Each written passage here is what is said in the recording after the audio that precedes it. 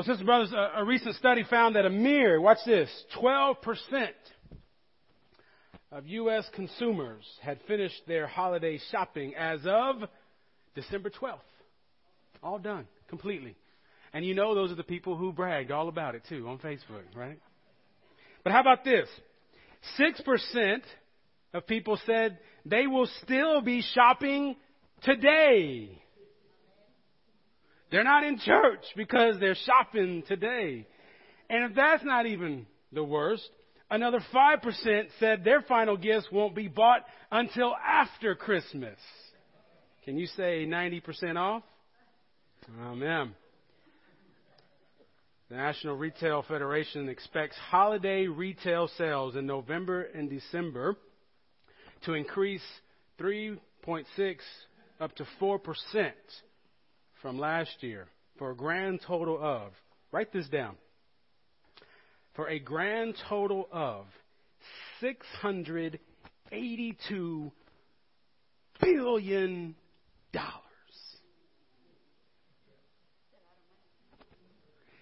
$682 billion. All to celebrate that a baby was born in a cave. We'll talk about that some other time. And then I told the kids I wouldn't forget that we're going to call Jesus Joshua just for this one time.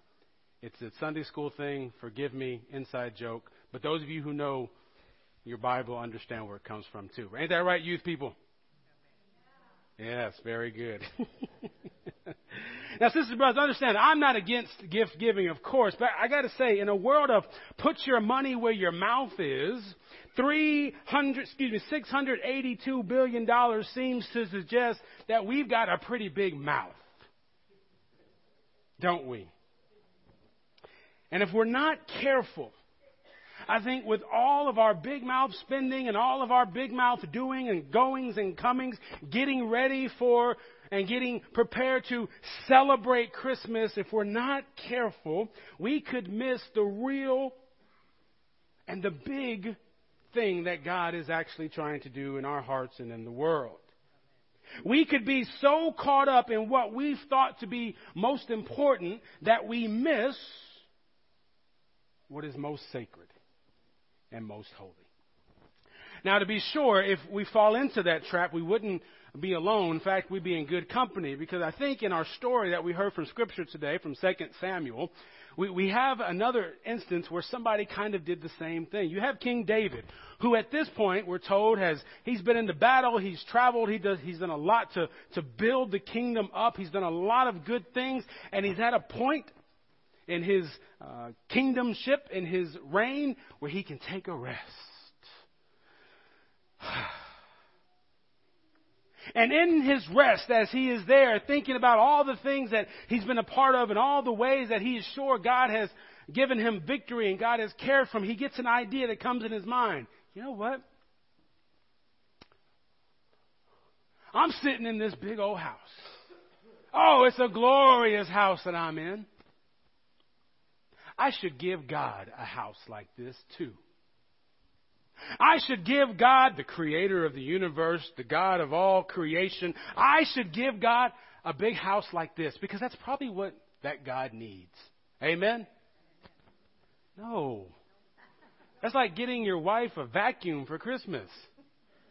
Guys, I dare you to give your wife a vacuum for Christmas. But don't blame me if something happens to you. But here you have David, and he says, I want to give God this glorious house that I know God deserves. Can you imagine how much that would have cost David? Can you imagine the bill on that? How much it would have cost to build this extravagant temple for God. Now, not only does David have his own approval, not only does he think, man, this is a great idea. What could be wrong about giving God something so grand and so beautiful? He even gets the prophet's approval. The king would generally have a prophet, was sort of their spiritual go-to guy, where that person would set the king straight if need be. This is the same Nathan a few chapters later that will tell King David, you're the man I'm talking about, if you remember that story of David and Bathsheba. But even in this case, King David has the approval of Nathan. He tells Nathan, hey, I got this idea. I want to build God a big house. Nathan says, you go do whatever you want. Those are dangerous words, sisters and brothers. Do whatever is in your heart. Don't we hear that on TV? We hear that. Follow your heart. That could be some of the dangerous advice you ever receive. Amen. But let's give Nathan credit. And maybe there's a lesson in that part of the story just in and of itself. When we get our own ideas, we get our own influences, we get our own understandings of what we think we need to do and what needs to happen next. We feel like God is on our side. God, of course, is going to bless whatever we do. There's nothing wrong with this. So Nathan tells David, yeah, you go ahead, do whatever's in your heart. But then at night, you can imagine Nathan, he's kind of wrestling a little bit, and he feels something, and he feels the voice of God saying, I need you to do something. Nathan, you go tell King David, I said no. And to his credit, the prophet Nathan gets up the next day, and he goes and tells King David, about that big idea you had. About me telling you it was a good idea and you should go for it. About that, God said no. Now, it's the reason why God said no that I think is so important for us today. It's so important to what we're celebrating as we're getting ourselves ready for Christmas. God tells Nathan, you tell David, when have I ever asked for a big house like yours? For so long I have walked with you and the people. I have brought the people to redemption. I have walked with them in the wilderness, all while being inside of a tent. And in that small, itty-bitty tent, it wasn't that small, but in this place, this mobile place, I was with the people of God. I had everything I needed, and you had everything you needed. God tells David, and I think maybe he's trying to give a clue into us that maybe as much as David would have wanted to say he was doing this for God, maybe there was a sense that he's also doing it for himself. He could be the king that would build the great temple of God. He would be the one that people would look back and say, he's the one that did this for God and for us. But what God says is, at least right now, I don't need that. And neither do you. And neither do we. And I wonder if part of the story as well, it reminds us of our tendency. God tells David that I have been with you and I have gone with you place to place to place to place. We have done great things. You have seen me do mighty things from here to here to here. But our tendency, after a while, sisters and brothers, is to bring in the reign of God right here. Because right here is where we're a little bit more comfortable. Right here is where we feel like we can keep things a little more controlled. I never forget one of our churches, been years ago, we did one of the living nativities in church, inside the church. And we had baby Jesus, Mary, and Joseph. They came in, and we even got a real donkey to come into church. Now, I don't know if you know this about real donkeys, but real donkeys do real donkey things. So here we brought baby Jesus, Mary, and Joseph into the church, and we brought this real donkey in, and this real donkey started doing real donkey things inside the church. And you can imagine, what's he doing? Because I think we're just so used to the pretty Christmas cards that we forget that this is a real story, that this is a real thing. And with all real things, there are beautiful parts of it, and there are real parts of it too.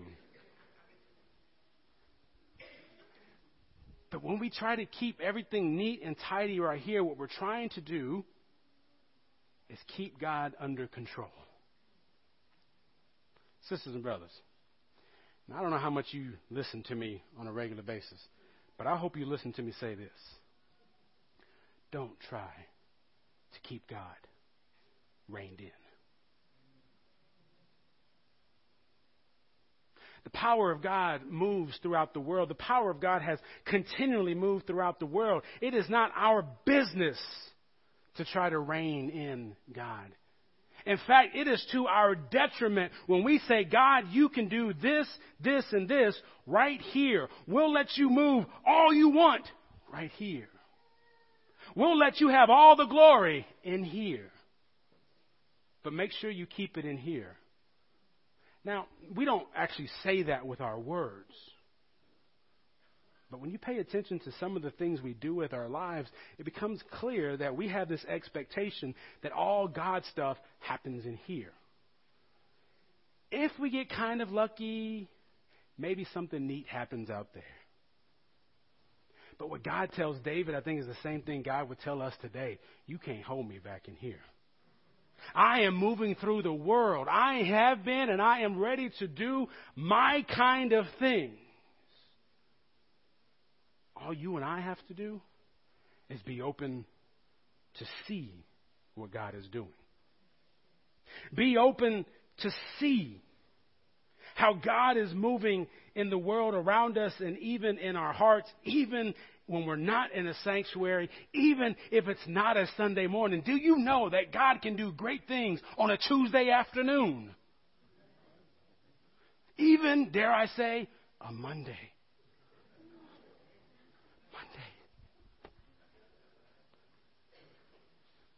God is God, sisters and brothers. And we have no business trying to keep God right here, especially just because it's comfortable to us.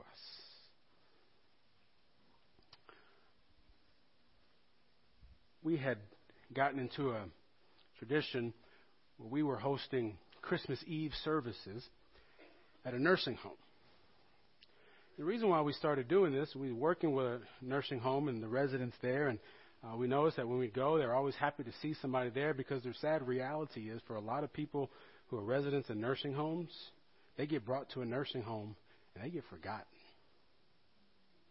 And I try to get people to come, we're going to go, we're going to have communion, we're going to sing some songs. Oh, no, Pastor, I can't go there. It's too sad. Or my favorite, it smells kind of funny. And because it smells kind of funny, it's too sad, we say, I just can't do that. You know why? Because here's God right here. And it's not very comfortable to us. And so we decided we were going to say, you know what? Everybody's busy on Christmas Eve. You got 5% of people who are out buying gifts today, right now. They're so busy getting everything ready for Christmas. We decided that we were going to go to the nursing home on Christmas Eve because nobody was going to the nursing home on Christmas Eve. And then not only were we going to sing some songs, we were going to have a service like so many of those people remember having. And I remember we would do those services, and it wouldn't be very long, 20, 30 minutes. We'd sing some of the familiar songs, but we always ended with the Christ candle. We couldn't give the residents candlelights for obvious reasons, but we'd light this candle in front of all of them, and I would walk by them so they could see the candle again. I got to tell you, when we would go like during the month, every time, they'd be happy to see you. They'd smile, and they'd be so glad you were there. But there was something different I saw when people would see this Christ candle walk before them. There was a joy that wasn't quite the same kind of joy when they see me before. Because everybody's joy is when they usually see me on regular occasions, right?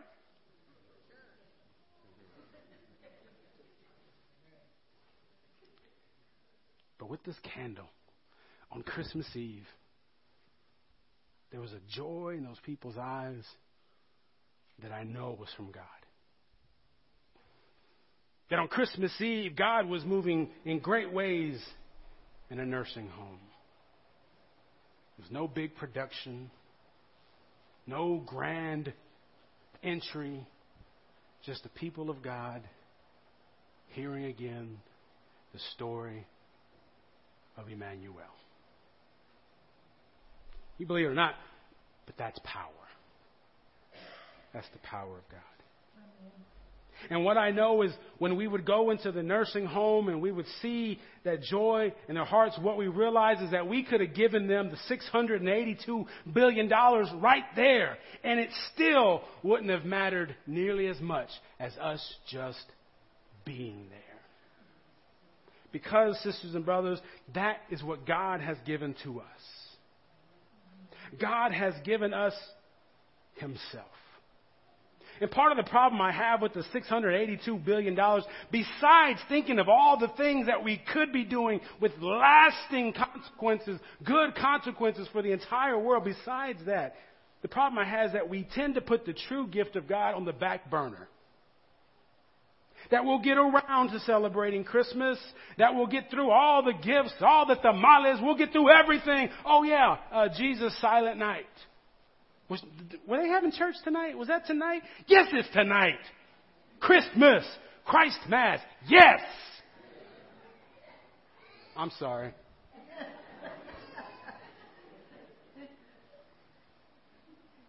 We put the gift of God on the back burner, and we don't even realize it.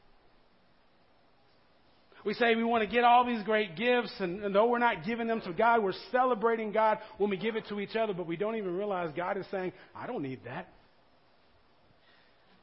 Matter of fact, I have something better to give to you.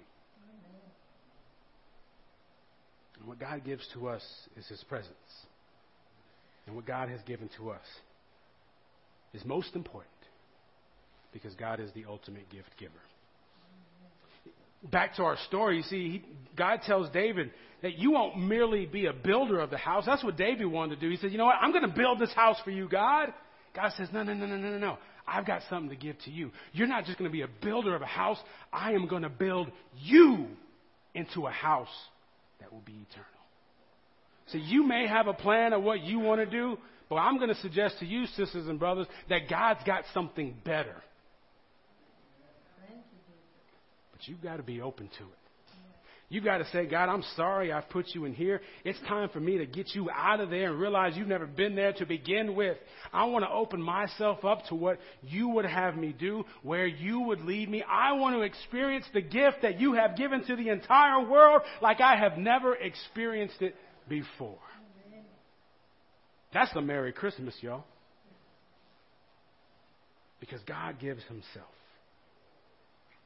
And I wonder if maybe we should try to do the same thing. That maybe we need to understand that maybe there's more of ourself that we can give to each other.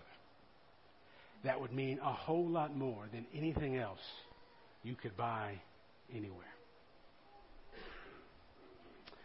I found something online I wanted to share it with you. I don't usually share these kind of things, but I thought it's very good. It's 1 Corinthians 13, right? We know 1 Corinthians 13. That's the love chapter, right?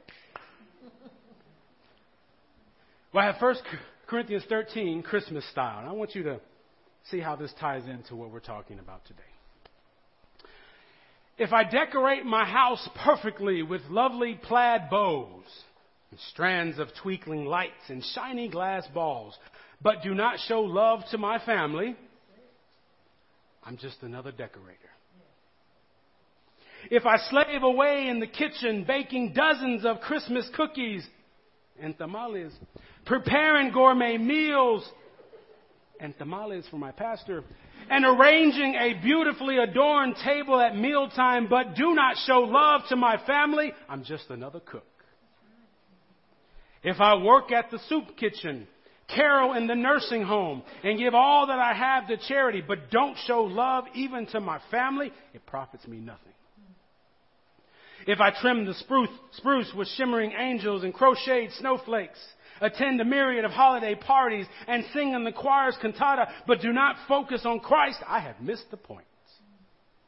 Love stops the cooking to hug the child. Love sets aside the decorating to kiss the husband. Love is kind, though it's harried and tired. Love doesn't envy another home that has coordinated Christmas china and table linens. Love doesn't yell at the kids to get out of your way. Love doesn't give only to those who are able to give in return, but rejoices in giving to those who can't. Love bears all things, believes all things, hopes all things, and endures all things. Love never fails.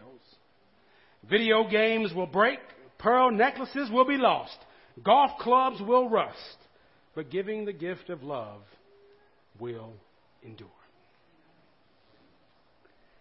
Sisters and brothers, understand this, that nothing you do for God will ever surpass what God has already done for you. But maybe sometimes when we receive that gift, again, when we understand what it really means for us as God's people, maybe like David, we say, you know what, I need to do something. I need to build something. I need to respond to this grace. And maybe there's a time to do that. But maybe some other times, maybe it's the most sacred and holy thing you can do to just receive the gift. To just receive it. Just to hear the story proclaimed. Just to imagine that God is doing this, not just for the people of God, but God is doing this for you. And receive it. God, I take this gift. God, I'm not going to worry about having a perfect Christmas. I'm not going to worry that everything's in order. I'm not even going to worry if the family's going to get along. I'm not worried about that. The only thing I want to have as my priority is receiving the gift that you would give to me. And sisters and brothers, if you want to have that kind of Christmas, and if you want to be blessed by God in that way, I'm going to invite you to open your heart. For some of us, maybe the first time we ever say anything like this, but I want you to open your heart, and I want you to pray with me as we ask God to help us do just that.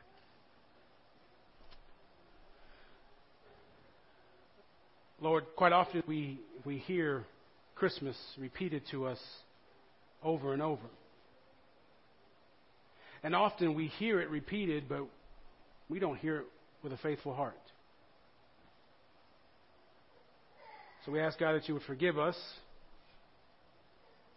Forgive us for making Christmas about so many other things other than the one true gift it really is. We ask, Lord, that you would free us now.